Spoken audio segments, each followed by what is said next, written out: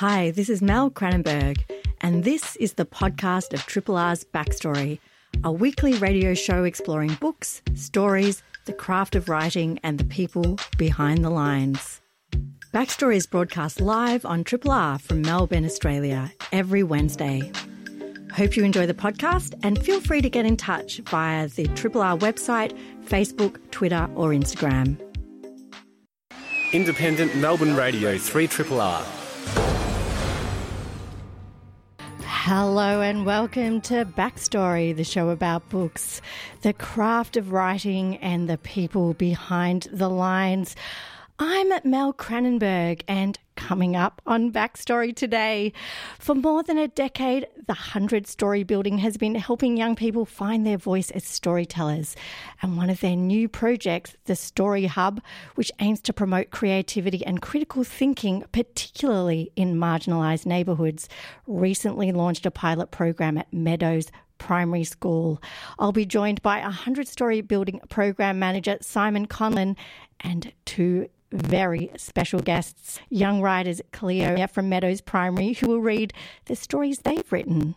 That will all be coming up later in the hour. But soon, Ness and Hetty wash up in Toronto. Close friends since childhood. Things have changed since Hetty's tumultuous relationship ended in the worst possible way, but the trip meant to bring them closer increasingly sets them apart, and Ness must face her complicated feelings for her friend, who seems set on a path of self-destruction. A story of deep friendship, sexuality, love, and the deepest heartbreak. Cherry Beach is a quietly powerful new novel, the first by author Laura McPhee Brown. Laura will join me to talk about her book very, very soon. Triple R on FM, digital, online and via the app. You're listening to Triple R. The show is Backstory. I'm Mel Cranenberg. We arrived on a Tuesday. I can remember that. I can remember Hetty's hand in mine as we moved slowly down the steps of the escalator, as if standing completely still would have been harder than moving. Ness and Hetty wash up in Toronto, close friends since childhood.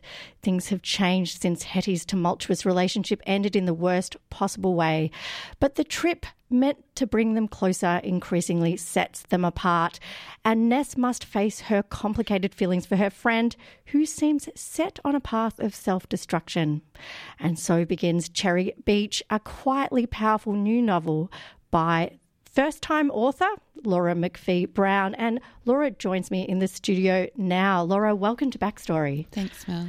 I was just saying to you off air that one of the things that I find extraordinary about a book, particularly a first novel by someone, is just when it feels so assured. It feels like the voice of someone who has written a lot. And I was saying to you, have you written a lot? And you're like, I've read a lot. I want to talk about that because it's not always a natural relationship, is it? Many writers, of course, in fact, all writers that I've spoken to have been big readers. But did you really feel like that's where you started to hone your craft? Well, because I don't think I ever really thought I'd be a writer. So I just always loved reading. And about 6 or 7 years ago, I started trying to write. So I'm 35, so it was in my very late 20s. And I just really enjoyed it and kind of had probably written a tiny bit when I was younger, but never ever thought I would actually do anything about it. And so I think it's more just that I've just always read like a lot. So that's always been my main hobby, reading. So. Now, this book really does capture a time of life for this young woman, Ness, who is, you don't exactly say her age, but you sort of gather she's in her sort of early 20s.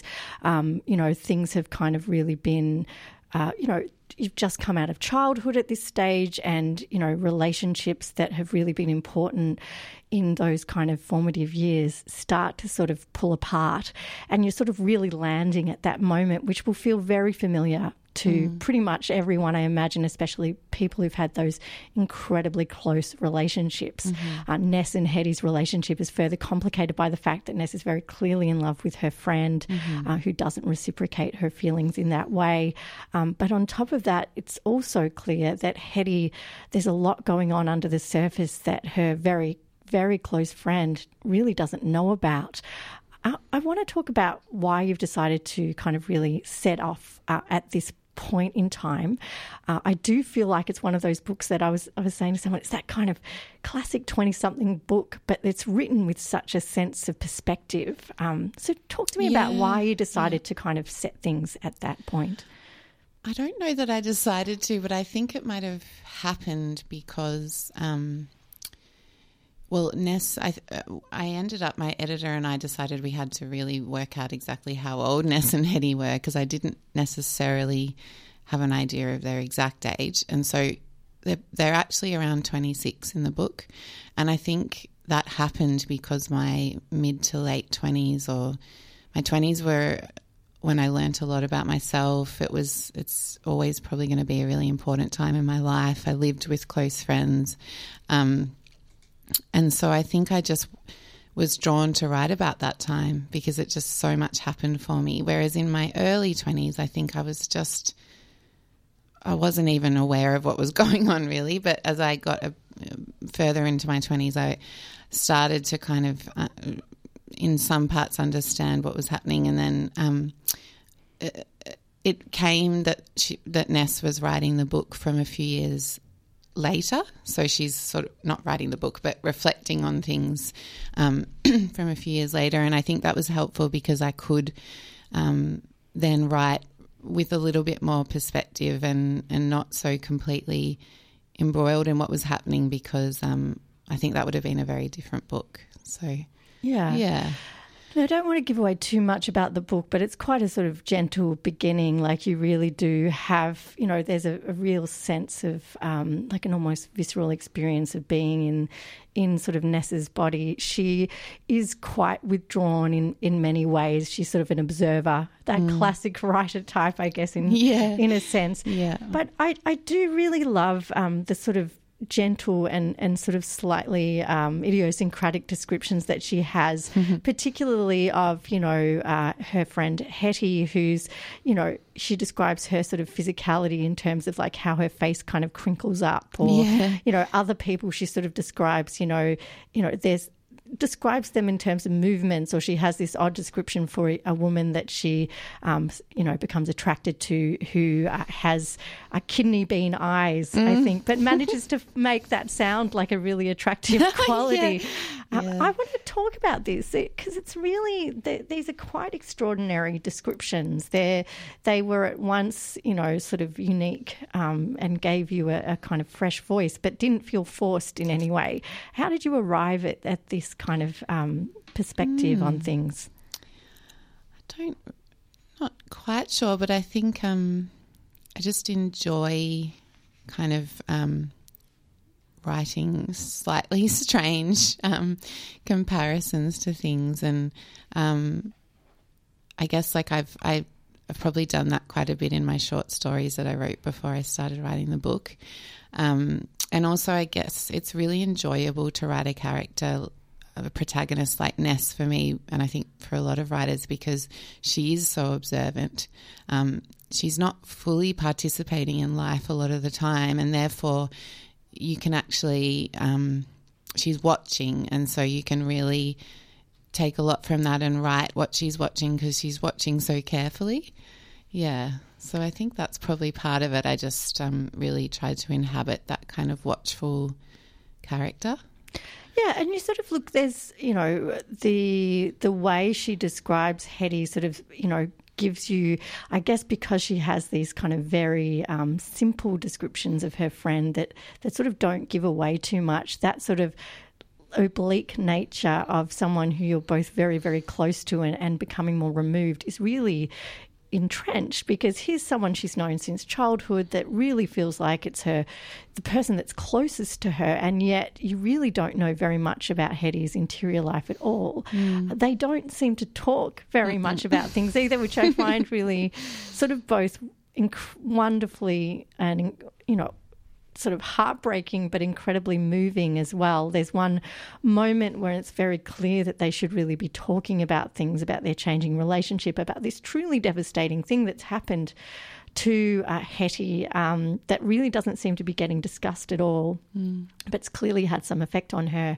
And also Ness's strong feelings for her friend that that she feels like she's hiding but is very apparent to literally everyone as becomes the case. So do you feel like that in some ways that Ness was this perfect vehicle for sort of showing that kind of, the weird paradox of the person you're closest to is often the person you know the least? Yeah, I think, definitely in a way I probably was drawn to writing a character like Ness because she, again, is so like not completely engaged in her own life. But I think also that when you grow up with someone and you're close or you're friends from a young age, you might not learn how to communicate with each other in a mature and kind of sophisticated way, I guess. And so I think that just sort of happened with those two, because when I was writing them as little girls together, they talked in a certain way as little girls, and it just felt like maybe part of them never really got beyond that point. And also with Ness's love, like real deep love for Hetty, part of her could never put herself out there completely, even though they had agreed that they were best friends. It's almost like they couldn't always enact that closeness or something. Yeah. Absolutely. Yeah. Look, if you've just joined us, you're listening to Backstory on Triple R. I'm Mel Cranenberg, and I'm talking to author Laura McPhee-Brown, whose first novel is just out now, Cherry Beach. It's a really quite beautiful sort of meditative book that's on, the changing nature of a friendship that really is about to kind of tip over into something different, and, the kind of changing nature of relationships in your 20s when you're sort of really solidifying into a new type of person, or really finding yourself and your voice in a more solid way. I sort of, this is in a way a experience that many people have had of being in a new city, and I sort of like that it's Toronto that you picked, and the two women at the heart of this are from Melbourne, and you probably have picked a city that's about as close to Melbourne in some ways and as distant. So it's almost as though they've sort of transferred themselves to a place that is both familiar and unfamiliar in the oddest of ways. So it gives you that slightly sort of, I guess, a sense of the weird, because, you feel like you should know something, but actually you don't, because it's not the place you're meant to arrive at. It's a wonderful metaphor. There are other metaphors in this book, particularly those of water, and I want to discuss that, because that is a feature in many writers from our land, our island continent. Yeah. Can you talk a little bit about the imagery of water in this book? Well, you're right, actually. I probably... water's something I think about a lot because we're surrounded by it in Australia, and to get anywhere else you have to fly over water or cross over water, and I guess that's always present for me. But when I lived in Toronto for a couple of years a little while ago, and I've spoken about this before in other interviews, but I just couldn't believe that when I looked out onto Lake Ontario that it wasn't the ocean the way I knew the ocean, and that it was a lake, and just couldn't really understand that because it just looked so vast. And obviously it's a Great Lake and it's very big, and it's just not it wasn't a lake the way I understood what a lake was. And so that was just so present for me when I was living there.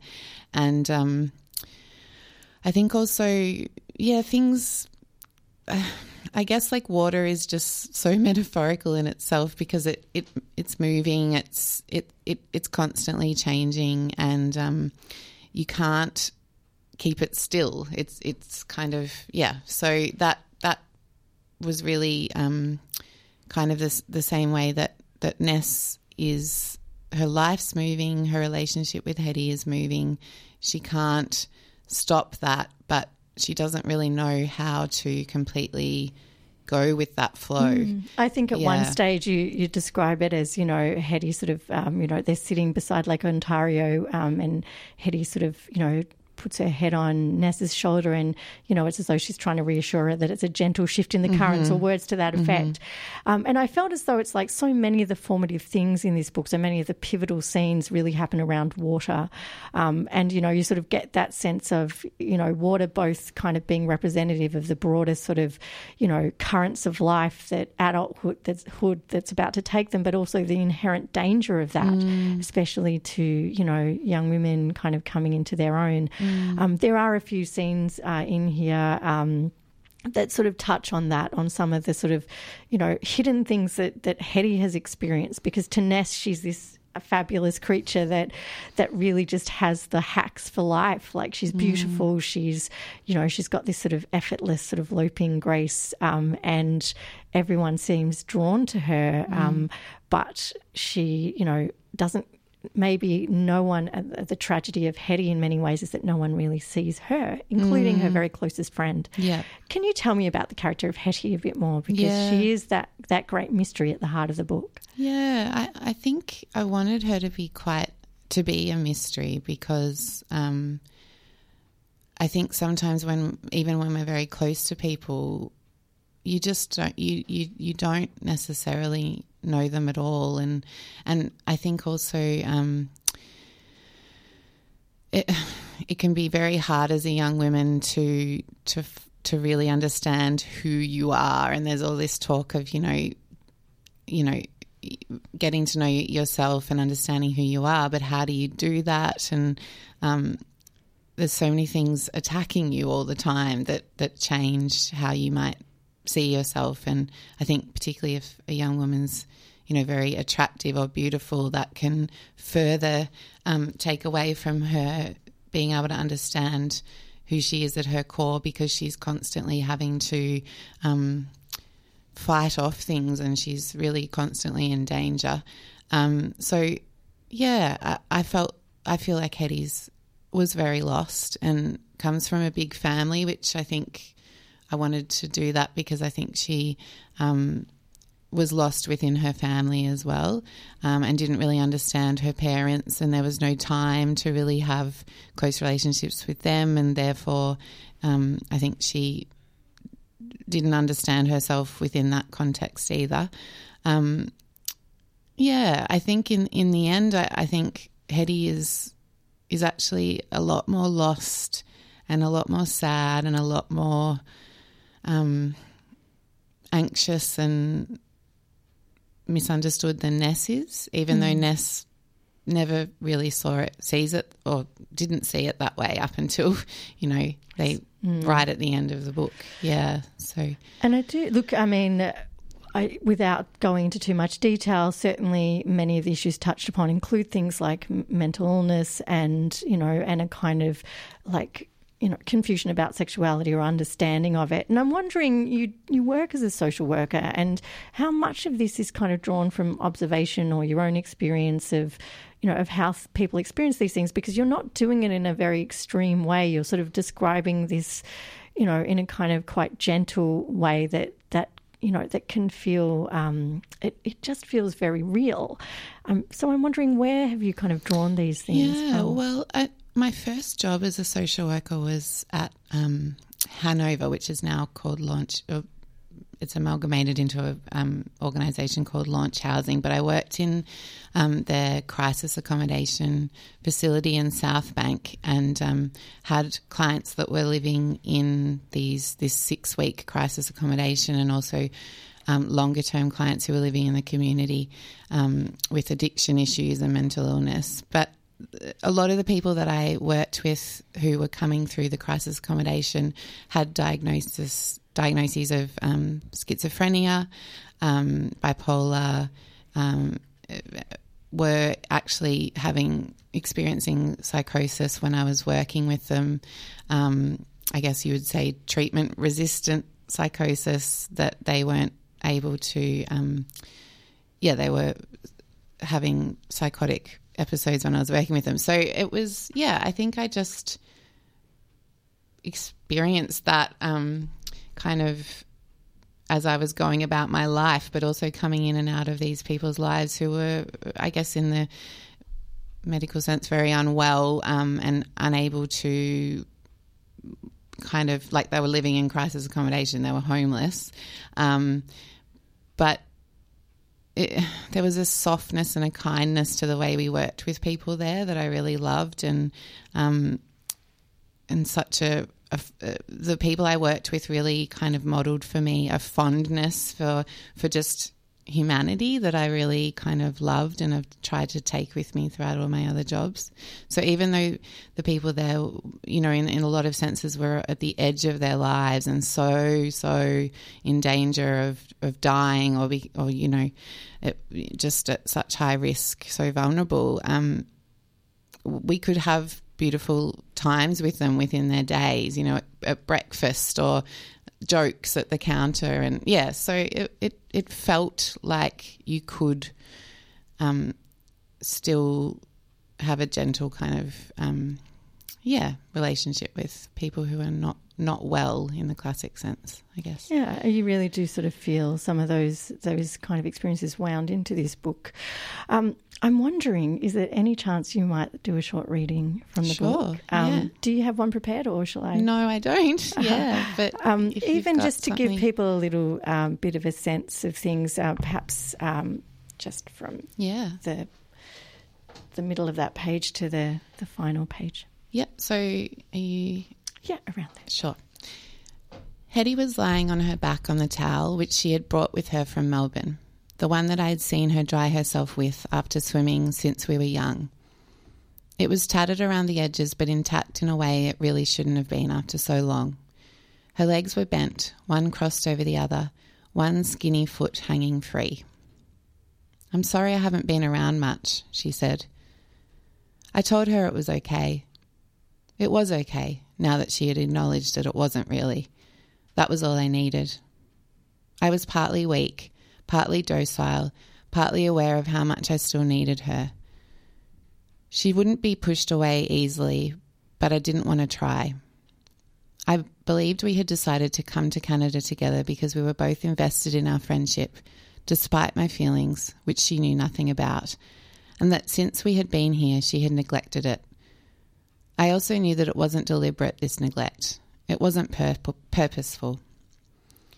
"How are you anyway?" she asked, studying my face for a few seconds. "When Hetty looked at you, it was like she was right there with you, like you weren't alone." "I'm fine," I answered in a voice she could have questioned for its quaver. "Good," she said, smiling at me as if she believed it. "That's so good to hear." Later I would wonder what it would be like if Hetty and I had a different kind of friendship, or if we were different people, the kind who laid it all out and hoped for the best. I had been hurt and I hadn't been okay, not really, but I didn't tell her. I didn't want to ask more of her, to tie her down, and I didn't want a reaction. Instead, we questioned gently, her first and then me, and didn't try to tether each other. It suited us both, suited our passivity and our fear, but our friendship hadn't grown in years.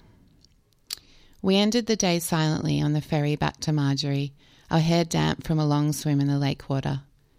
Hetty held my hand occasionally and put her chin and then her ear on my shoulder as the water moved beneath us. I could feel her hanging on. We both wanted to be each other's person, but our bodies were moving apart. She seemed to need me to know it was just a brief change in the current. Thank you so much. That was an excerpt of the wonderful Cherry Beach from Laura McPhee Brown. Laura, thank you so much for joining me today. Thanks, on Mel. Backstory. Pleasure. Thank you. That was Laura McPhee Brown, and the book that you were hearing about there is Cherry Beach, which is out now through Text. Coming up next, 100 Story Building is piloting a new program. Story Hub aims to help kids find creative ways to express themselves. and it has just kicked off at Meadows Primary. Joining me soon are 100-Story Building Program Manager Simon Conlon and two very special guests, students Cleo and Tanya. So stay tuned for that. You're listening to a Triple R podcast. Discover more podcasts from Triple R exploring science, technology, food, books, social issues, politics and more. To listen, hit up the Triple R website or your favourite podcast platform. You're listening to Triple R. The show is Backstory. I'm Mel Cranenberg. Now, for more than a decade, 100-Story Building has been helping young people find their voice as storytellers. And one of their new projects, the Story Hub, which aims to promote creativity and critical thinking, recently launched a pilot program at Meadows Primary School. Joining me now is 100-Story Building Program Manager Simon Conlon and two very special guests, young writers Cleo and Tana from Meadows Primary. Welcome, everyone. Thanks for having us. Hi. Hi. Hey, So this is so exciting for me to have two young kind of storytellers come and join me. I'd love to hear a little bit more about what you've all been doing. I understand, Cleo, that you can tell me a little bit about the program that you've all been involved with at Meadows. Yeah. First thing we received was a secret note that told us we had to design a portal closer. This portal was to another world that we didn't know much about. Every student in this school, we made a creation to the portal closer. All these designs were given to the people at the Story Hub to select the best parts. The Story Hub is a writing center for our community. There's a hidden machine that you can't touch or you might die. Oh, that's terrifying. There's a shelf that you're not allowed to touch. Some of these things are dangerous. After you move some things in the building, the machine powers up. It's powered by students' creativity. We made some rules so you know how to use the Story Hub and keep everyone safe.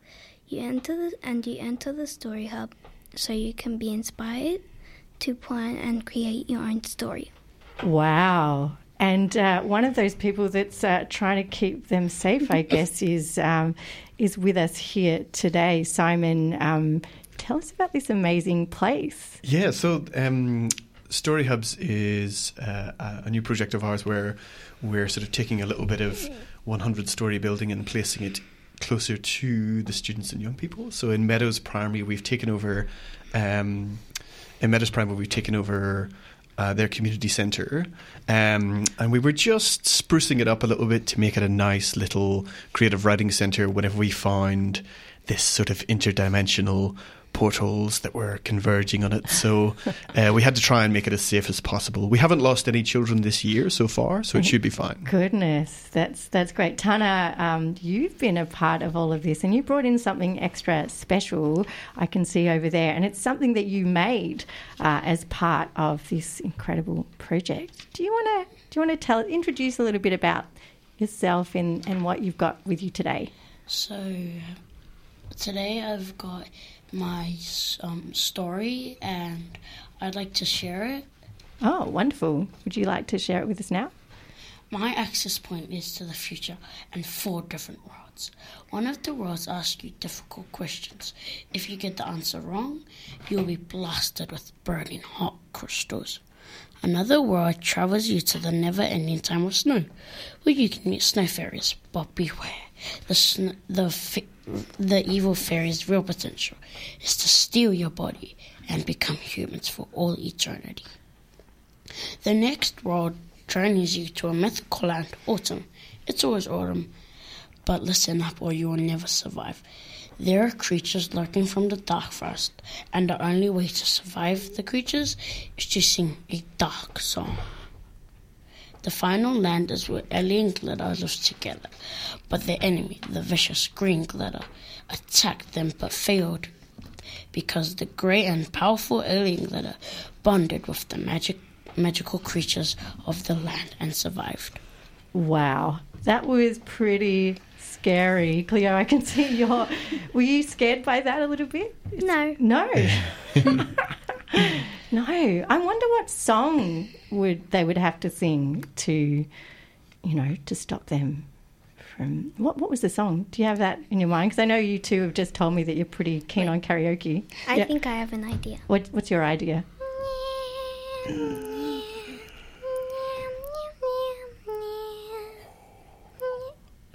That's pretty creepy and dark. That was really creepy. That's and pretty dark. creepy. Yeah.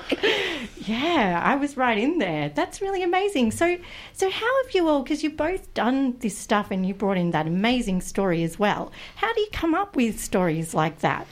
Well, we use our imagination mostly because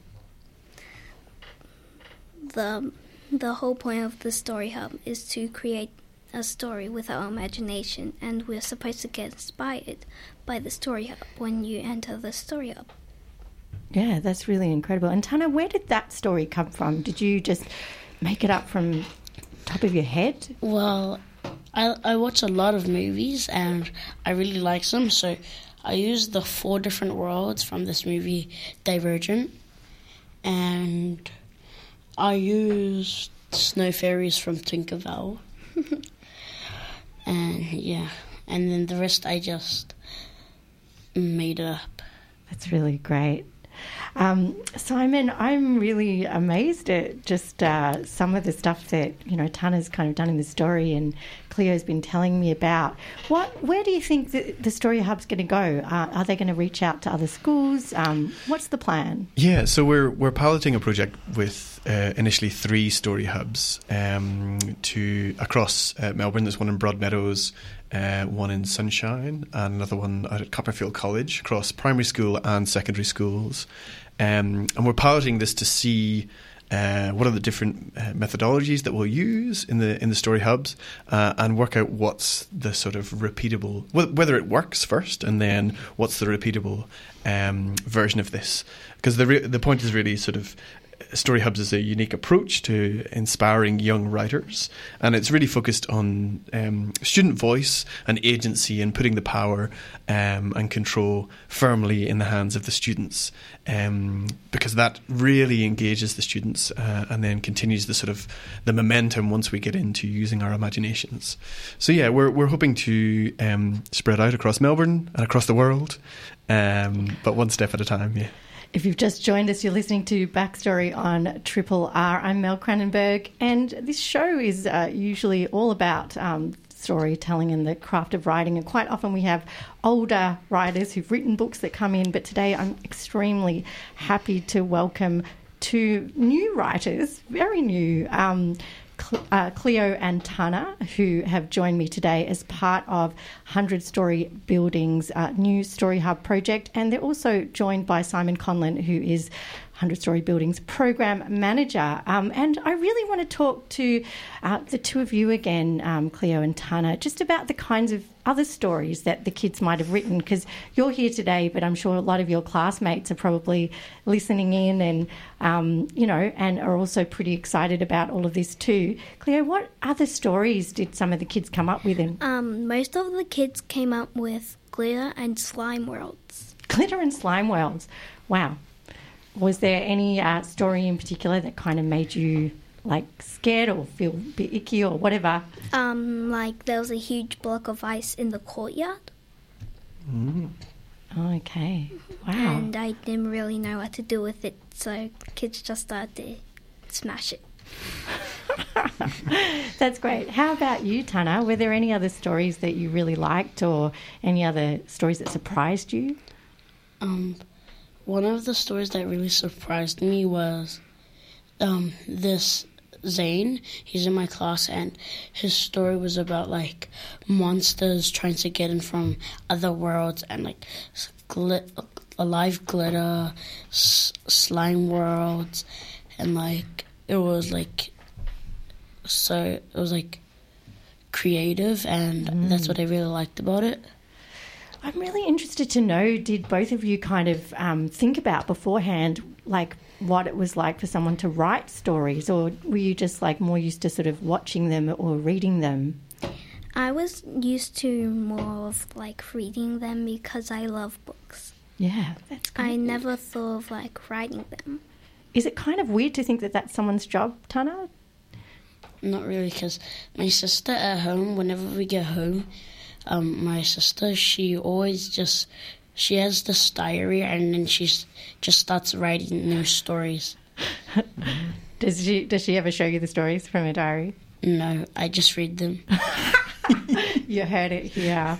Tana, you might be in a bit of trouble when you get home, I suspect. Simon, it's really exciting to hear kids kind of, explore their imaginations, and I'm a bit scared of alive glitter and slime. It's sort of interesting. How do you kind of help kids to get to the point where their curiosity is sparked? Are you letting them sort of lead the way, or are there sort of prompts that help? Yeah, so the way we've discovered the sort of quick and easy ways into engaging students within their imagination is giving them as much control as possible, giving them the choices to make, and encouraging those choices. So as you will well know, anything can be a story. Any two ideas squished together, any starting point that leads to somewhere impossible, it can all become a story. And so any idea that's put forward is validated by us and encouraged and questioned slightly, and okay, where would that go next? And okay, how are we going to overcome that problem? But so it's really giving a space where all ideas are encouraged. But there's also an element of permission here. So the Story Hub, the control panel that we have for controlling all of the interdimensional portals, and the massive giant map of the different portals that we have at the back of the room, all give permission as soon as you walk into the space to almost as a cue to go, we're going beyond the everyday, we're going beyond what I can see here in this room. And so anything far out or any strange ideas are welcomed or encouraged. Students immediately get the cue that, okay, this is a space I can stretch further than before. And that's really important to us, to sort of jumpstart us a couple of steps down the line whenever it comes to sort of creative writing and imagination. Now, I have to ask you, Cleo and Tana, as writers, I often ask writers who come into this studio if they have any advice for any other aspiring young writers.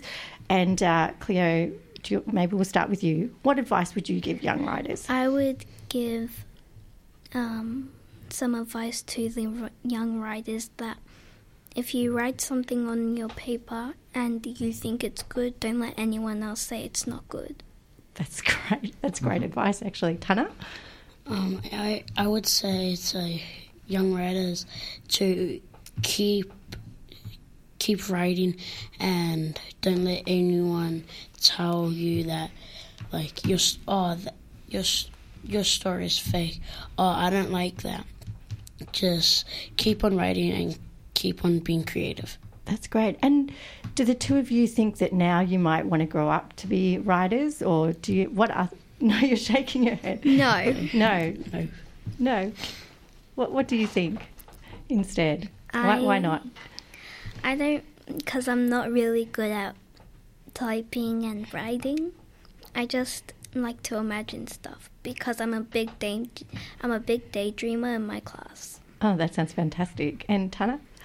I would actually want to be an archaeologist. That's great. Cool. That's great. Digging up stuff. I love it. Well, I'm very much looking forward to hearing more of the stories that come out of this wonderful program.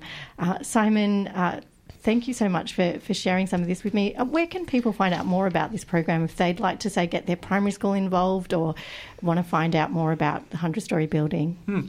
So you can go to our website, which is www.100storybuilding, which is 100 as in the number, story as in a book, and building as in a building, .org.au, and you can look up Story Hubs there. It's got a couple of different blog posts and a bit more backstory on what Story Hubs is. If you're a teacher in a school, you can get in touch with us. There's a little bit more information on there. We've also got a professional development session coming up in Sunshine Primary on the 16th of March, I think, but you can get in touch for more details of that. And if your school wants to be a Story Hub, get in touch. We are just in the pilot area at the moment, but we're hoping to expand, and we're looking for partner schools who feel like a project like this would really engage their students and lift the sort of creativity and literacy within their school. So get in touch. It's really fantastic. Well, I'd love to have you here for much longer, but it's nearly the end of my show. I'd like to thank my very excellent guests, Cleo, Tana and Simon Conlon from 100 Story Building and Meadows Primary School. Thank you so much for joining me today. It's all good. It's a pleasure. Thanks for having us. That's been great. Well, that was quite a wonderful experience talking to Simon Conlon, the program manager from 100 Story Building, Tana and Cleo from Meadows Primary, who is sharing work created in the Story Hub project. And as Simon mentioned, you can find out about this and other projects at 100 the numeral storybuilding.org.au. And that's kind of bringing me very close to the end of the show today. It's kind of amazing how quickly time flies in this studio. I'd like to thank my wonderful guests, Laura McPhee-Brown, author of Cherry Beach, which is her brand new novel out now through Text Publishing, and of course Simon Conlon from 100 Story Building and Meadows Primary superstar students, the amazing Tana and Cleo. Independently yours, Triple R. 102.7.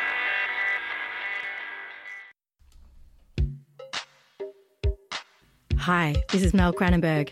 Thanks for listening to the podcast of Triple R's Backstory, a weekly radio show exploring books, stories, the craft of writing and the people behind the lines. Backstory is broadcast live on Triple R from Melbourne, Australia every Wednesday. Hope you enjoyed the podcast and feel free to get in touch with us via the Triple R website, Facebook, Instagram or Twitter.